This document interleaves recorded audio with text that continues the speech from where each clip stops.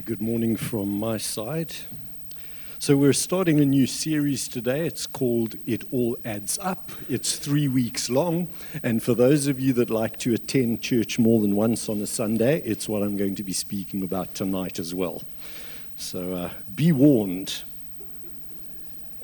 You can just come for the worship. So the Bible has a great deal to say about our money. If you've ever read the New Testament, you'll know there are lots of stories, parables about what we do with what we have. And so the first message in this series, I thought we would look at giving in the Old Testament. Giving in the Old Testament. In other words, if you were a devout Israelite, doing everything required of you from the law, as well as more, what would that look like for you? So that's what we're going to investigate, and then we'll land it in the New Testament. And as I said, we're not covering everything because this is just a third of the series today. So what was expected of people in the Old Testament? What did they give? How much did they give? And why did they give? We must remember that the economy operated very differently back then. There were no house mortgages, credit cards, debit cards, cryptocurrencies. It was a rudimentary system of finance, perhaps silver coins, gold coins. In the time of Jesus, obviously the Romans had a more advanced system, but it was very much a subsistence economy, and there was a lot of bartering that took place. But wealth is wealth whenever you're living. And it's interesting how wealth is measured here in the book of Job. It's not in US dollars. His wealth is measured in how many cattle, how many sheep, and how many children he has. Of course, there was no inflation back then, and the Jewish people were not allowed to charge interest, so they practiced what we would probably refer today as Sharia banking, which, it's just another way of doing things. But let's apply our minds to the subject. What really was required of people who were godly and wanting to honor God with their wealth and with what they had? Well, the first way in which people gave to God was through animal sacrifices, believe it or not. Now, sacrificing animals in a ritual manner is not something many of us probably do, although there may be some of us here that are familiar with that. Most of us like our animals slaughtered somewhere we don't see anything. You know, we go to Woolies and there it is in cling wrap, all identified, which part, the blood's gone, it's all sorted, and that's how we like it. People don't really like animals getting killed in public because we saw what happened at Clifton Beach not too long ago. But the killing of animals, precious animals, valuable animals, was very much central to worship in the Old Testament times. And it's a complex subject, and we could spend a whole sermon on it, but we're not going to. But here's Job after his kids have had a hard night of partying. What does Job do as a concerned parent when his kids have been going for it? Well, for each one of them, whenever they had a period of enjoying themselves, early in the morning he would sacrifice a burnt offering for each of them, thinking, perhaps my children have sinned and cursed God. So this was the practice of a godly man, and many people did it, and it was done at home. You just took something that was valuable to you and you just gave it to God. And you gave it to God by burning it to ashes. Now, this might seem foreign to us, but this is how it went in the Old Testament. And there were really 5 kinds of offerings that took place. There was the burnt offering. This was when you took a sheep or a goat or a cow, and you would burn it right through the night, and in the morning there'd be nothing left. Then there was a grain offering. This is when you would cook some goodies, some bread with grain. You would take it into the temple, give some to the Levites. I bet they knew who the good cooks were and which stuff to avoid. But the biscuits and the breads would come in for the grain offering. They would eat it as the Levites, and then some they would burn and give it to God. There was the peace offering, which was a little bit like a burnt offering, but you got to eat some of the meat, and you got to eat it with some of your friends. It reminds me somewhat of Holy Communion. You went off to the temple, you sacrificed an animal, you got to eat the nice parts, and you gave the not-so-nice parts to God. I didn't make that up. That's really what it says in Leviticus. The not-so-nice parts you burn completely, and that's part of the offering.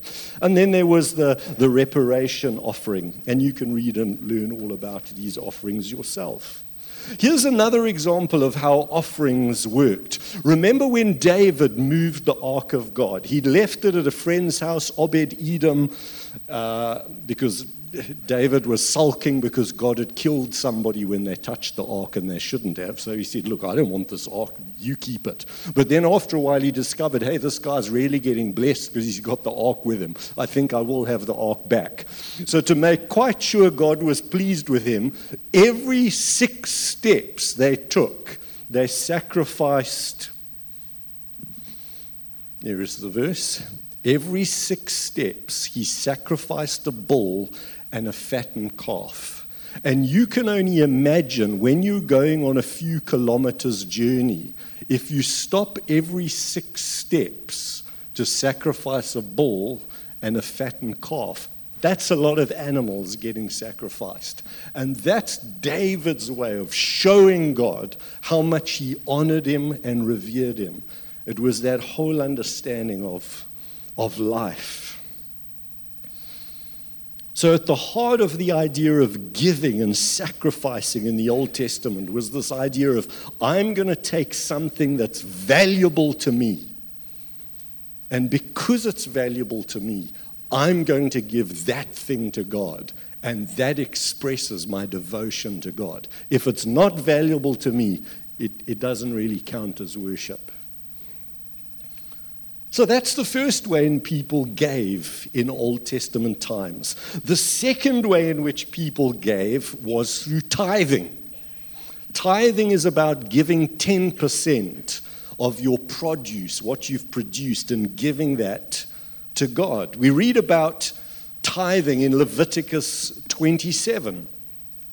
A tithe of everything from the land, whether grain from the soil, fruit from the trees, belongs to the Lord. It is holy to the Lord. Verse 32 of Leviticus 27. The entire tithe of the herd, 1/10, every 10th animal that passes under the shepherd's rod, belongs to the Lord. So when the farmer was bringing his sheep into the pen, and he'd be there with his staff, would be sheep number 1, 2, 3, 4, 5, 6, 7, 8, 9, 10, you belong to the Lord. You go off that way. 1, 2, 3, 4, 5, you get the idea. When I'm picking my apples off the tree, 1, 2, 3, 4, that's for 9, I keep 10, that goes to the Lord. So that's how tithing worked. Why did they have tithing back in the day? Let me explain it to you if you're not aware of it. Well, when the 12 tribes of Israel were brought into the land of Canaan and given the land was apportioned to each one of the tribes. But there was one tribe that didn't get any land. That was the tribe of Levi, because they weren't to be consumed with making a living and farming. They were to serve in the temple, often in shifts that lasted 24 hours a day. They were set aside to be in full-time ministry, and for that reason the Levites were given no land. And in Numbers 18, the Lord spells it out for us. All the tribes have inheritance in the land, but hey, Aaron, you're going to have no share among the Israelites for the land. That's why I give to the Levites all the tithes in Israel as their inheritance for the work that they do. So the Levite people, set aside by God for ministry, they didn't get land. They couldn't farm. So instead, those that had been given land took a tenth of what they had and gave it to the Levites. And the Levites, in turn, were instructed to tithe what they got to the house of Aaron. A complicated process. There were actually more than one kind of tithe. Some have said there are about 3 different tithes that people had to give. So if you're thinking it was only 10%, you're wrong. The figure was definitely higher. Here's another tithe spoken about in Deuteronomy 14.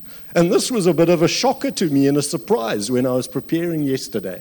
Do you know that one of the tithes the people gave, you got to eat yourself?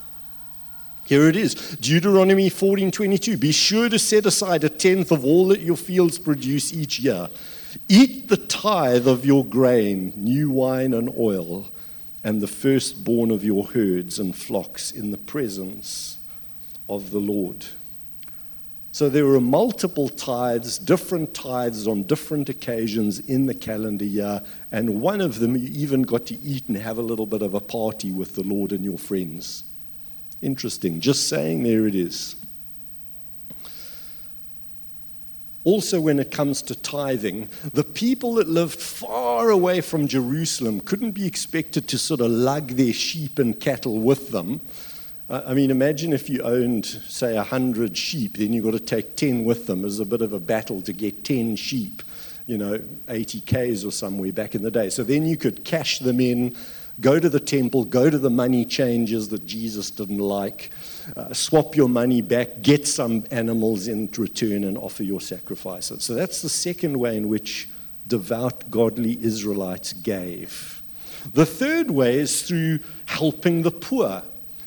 I think we tend to think of helping the poor as it's an act of mercy, and of course it is. But in Israelite times, helping the poor was almost like a sacred responsibility. They called it giving alms. And even today, it's one of the 5 pillars of Islam, zakat, if I'm pronouncing it correctly, the importance of giving to the poor and the needy. And here are just some of those scriptures where the Israelites were commanded to be generous and to help the poor. If there's a poor person among you in the land the Lord is giving you, don't be hard-hearted or tight-fisted, but be open-handed and freely lend him whatever he needs. Give generously and without a grudging heart. Then because of this, the Lord your God will bless you in your work and in all that you do. So giving alms was another way that godly people were expected to be giving of their wealth and finance and what they had. You know, also when they harvested a field, you had to leave the edges so that poor people, you couldn't go over with the combined harvester more than once. If you missed out a bit, you had to leave it so that there'd be stuff for poor people to eat. When Jesus in the Sermon on the Mount talks about giving, he's talking about giving to the poor. It says, when you give to the needy, I sincerely doubt that later on in the history of the church, God's people were still giving money to the temple. After all, they'd been kicked out of there. So a lot of the giving that we read about, that we're encouraged to do, is to the poor.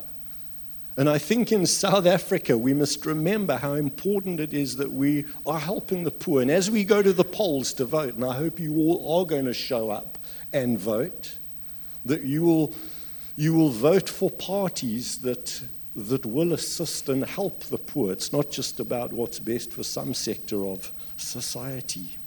And we all need to work out ourselves who that might be.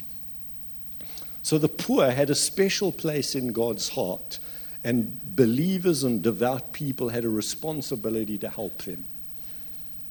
Then there were special projects that people got involved in and had to give to. Remember the building of the temple after it had been bashed down. It reminds me of the Middle Ages when people were trying to raise funds to build St. Peter's in Rome. It was a massive project. A lot of pressure was brought to bear on people. And we know that in the days of Nehemiah, people were saying, you're exploiting us. This is too much. We've had to sell our kids into slavery. This is terrible. So there was pressure on people to give and to contribute. And it was right that they gave and contributed. God speaks through the prophet Haggai when they're trying to build the temple. And he says, is it a time for you yourselves to be living in paneled houses, beautiful houses, while my house remains in ruin? And then there's this very powerful passage and description about how, although you're working hard, you have very little. You put on clothes, but you're not warm. You earn wages. You put them in a purse with holes in it. God says, give careful thought to your ways. It's because you're focused on yourself and feathering your nest instead of building what God is doing.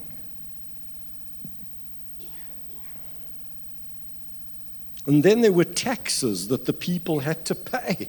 Remember, they lived under a theocracy. There was no sort of SARS that you dealt with. You know, your giving to the king was also part of your giving to the Lord, because you were in this theocracy and there were so many rules and regulations. There were military taxes, the temple tax. And Samuel warns the people against getting a king. They said, we want to be like the other nations. We want a king to lead us, to lead the way. Samuel says, no, you don't want a king. God is your king. You know, Yahweh is your king. He reigns over your people. He's enthroned. They're like, no. We don't want Yahweh as our king. We want a real king. Samuel says, not a good plan. He's going to take the best of your fields, expropriation of land without compensation. He will take 1/10 of your grain. He will give it to his officials and attendants. We've seen a bit of that. Give it to his mates, jobs for pals. He will take 1/10 of your flocks, and you yourselves will become slaves. The people are warned against setting up big government, but they go for it anyway, and the Lord says, okay, just do it and suffer the consequences. So there was quite a lot of giving going on, if you're getting the picture. And it was all compulsory stuff. I'm not sure how the offerings worked. You know, did you cycle through the 5? Okay, last week was a burnt offering. This week, let's try a fellowship. I don't know how that all worked, but anyway. Then there were free will offerings. Free will offerings are a very interesting form of offering. These were offerings that you didn't have to do. But you did them on occasion because you just wanted to show the Lord how much you loved him and how grateful you were. And I was absolutely shocked by this. There was even a drink offering. You could literally go to the temple for a drink with the Lord. And it had to be strong drink, fermented.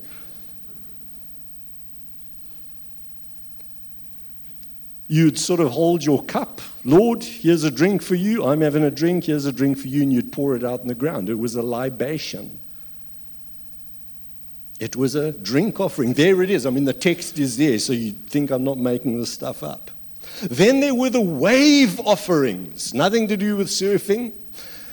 A wave offering was when you brought in a sheaf of barley or wheat, whatever, you'd give it to the priest. He would wave it around a few times unto the Lord, and that was your free will offering. So you get the picture. There was lots of giving going on in Old Testament times. And whenever there's a lot of resources involved and wealth, people get up to no good. Let me tell you how the giving sometimes went very bad.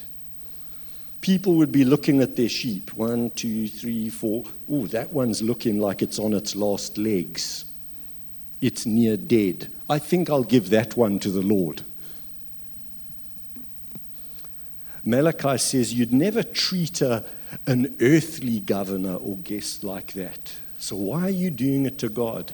You bring blind animals for sacrifice. When you sacrifice crippled or diseased animals, is that not wrong, says the Lord? You know that before the Passover, you had to bring your little lamb into the house with you or have it close by. And for 10 days, you needed to get to know that thing and make sure it was healthy and good, because it was only something that you loved and valued and was healthy could be used as a sacrifice. But people were giving junk to God.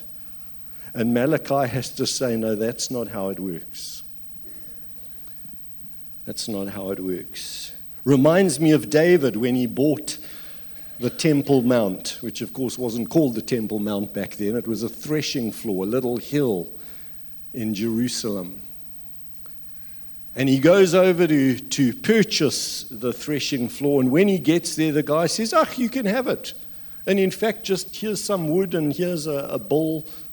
Just it's all on me, David. No problem, you can have it. And David's response is, I will not sacrifice to the Lord my God burnt offerings that cost me nothing. David understands that if our giving is going to be worship, it has to cost us something. If it's not something that's valuable to us, it's not really worship, because we're missing the point. Many times in the Old Testament, God's people neglected the poor. And so Isaiah has to speak and remind everybody, this is the kind of religious activity I want from you. It's not fasting and sacrifices. What I want to see from you, Isaiah 58:7, it's to share your food with the hungry, to provide the poor wanderer with shelter.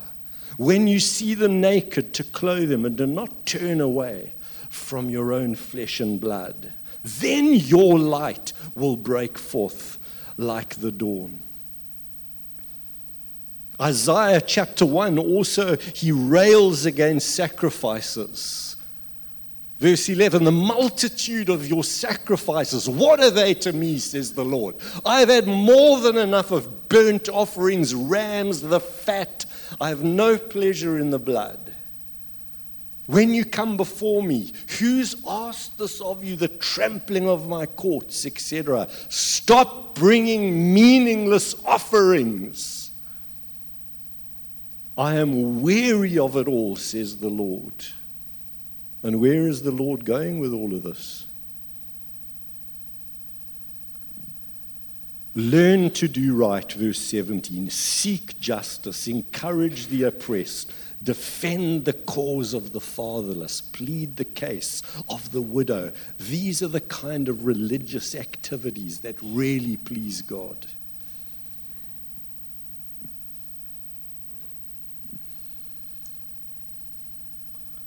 By the way, Jesus himself practiced animal sacrifice. Even at his birth, 2 little pigeons were sacrificed for him. We read that in Luke chapter 2, which shows that Jesus was actually poor.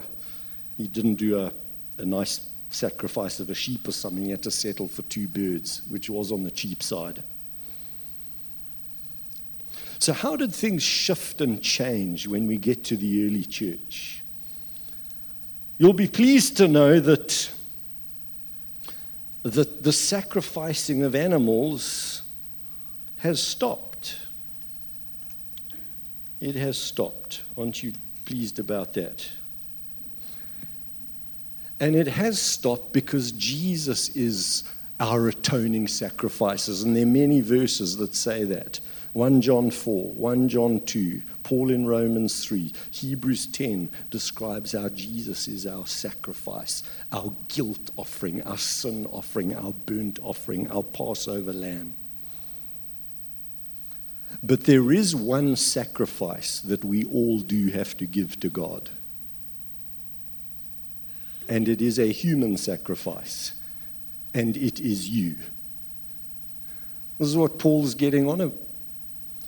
In Romans 12, he says, I urge you, brothers, in view of God's mercy, offer your bodies as living sacrifices. In the New Testament, we are to take that thing that is most valuable to us, our very self, and give that to God as a sacrifice. In view of God's mercy, offer yourself as a living sacrifice. I was moved by this prayer of John Wesley's. I am no longer my own. Put me to what thou wilt. Rank me with whom thou wilt. Put me to doing, put me to suffering. Let me be employed for thee or laid aside for thee. Exalted for thee or brought low for thee. Let me be full, let me be empty. Let me have all things, let me have nothing. Great picture of a person who's a living sacrifice.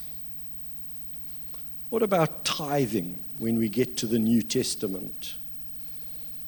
There was no longer a class of Levites needed to be supported by the 12 tribes, as it were.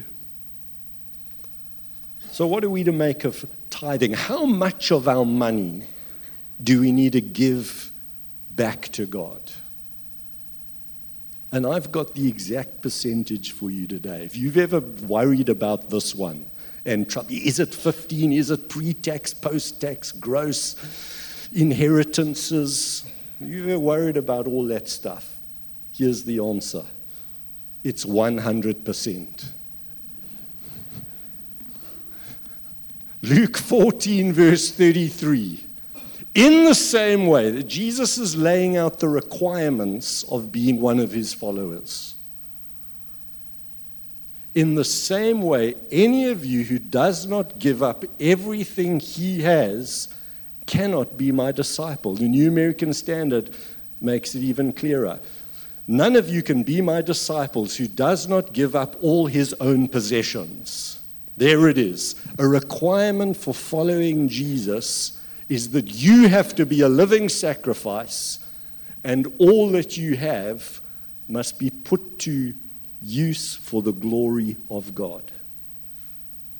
Why does Jesus begin in the same way?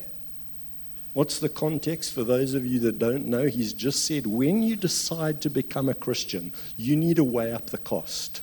Don't be like the person building a tower that didn't check they had enough bricks and then started to build and run out of bricks. Don't be like the silly general who goes roaring into battle before first counting how many troops and guns you've got, because then you come a cropper. Jesus says, before you become a follower of mine, just go through this checklist, whether you're really up for this. In this same way, any of you who does not give up everything he has cannot be one of my disciples. This hymn puts it well. All to Jesus I surrender. All to him I freely give.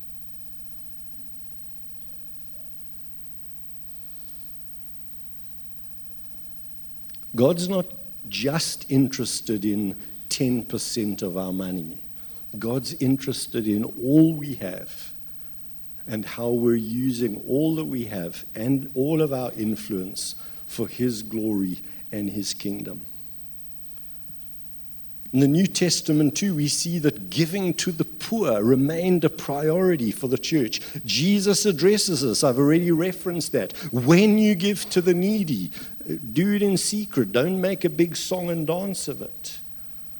John writes, if anyone has material possessions and sees a brother in need but has no pity, how can the love of God be in them?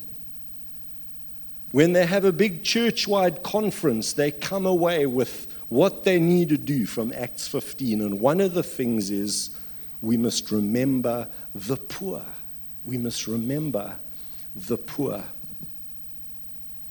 And we know how the early Christians loved each other. All the believers came together. There was no needy person among them.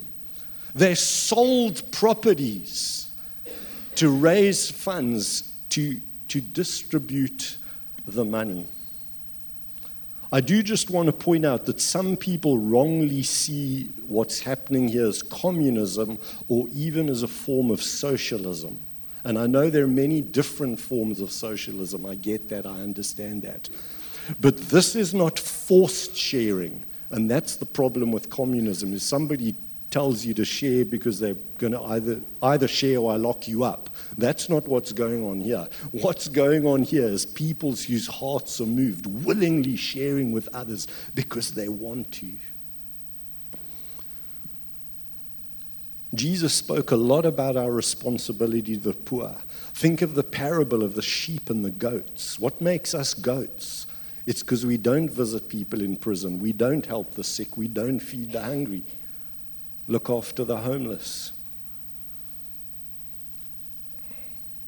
Think of the parable of the rich man and Lazarus.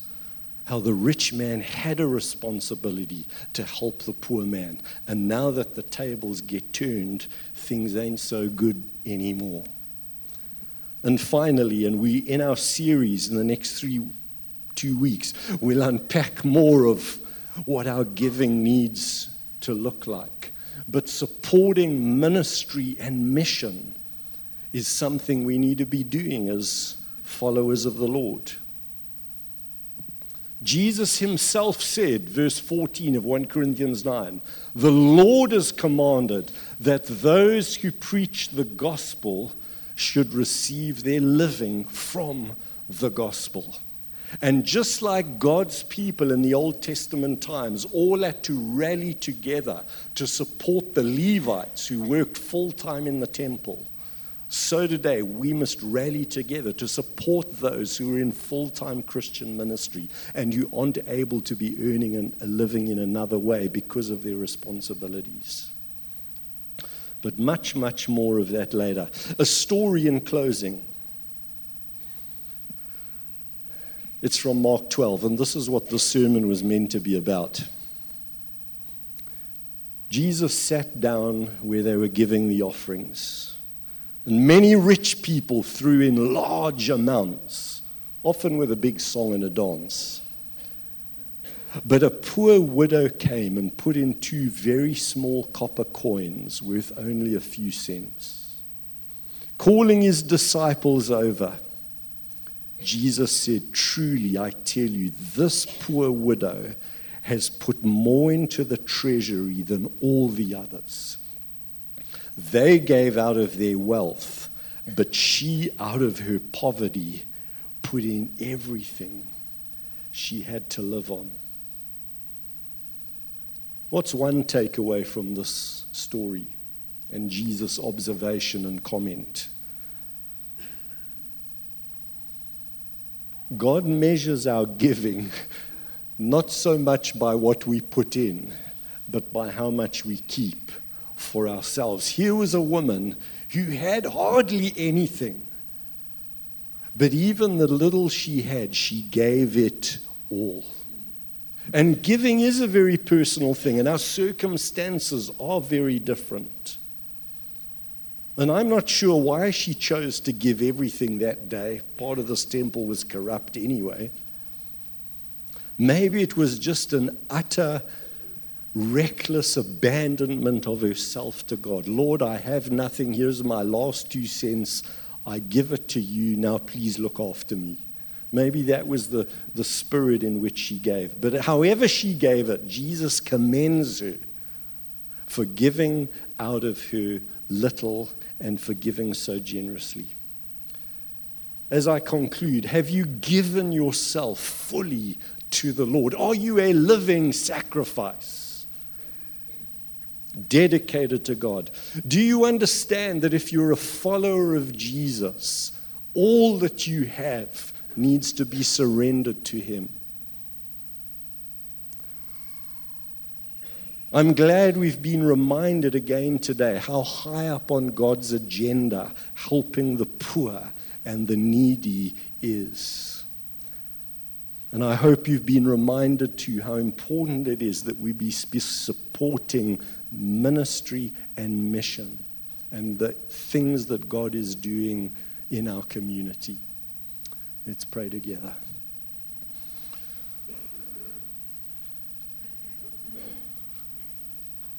Thank you, Lord Jesus, for being our atoning sacrifice, our guilt offering, our sin offering.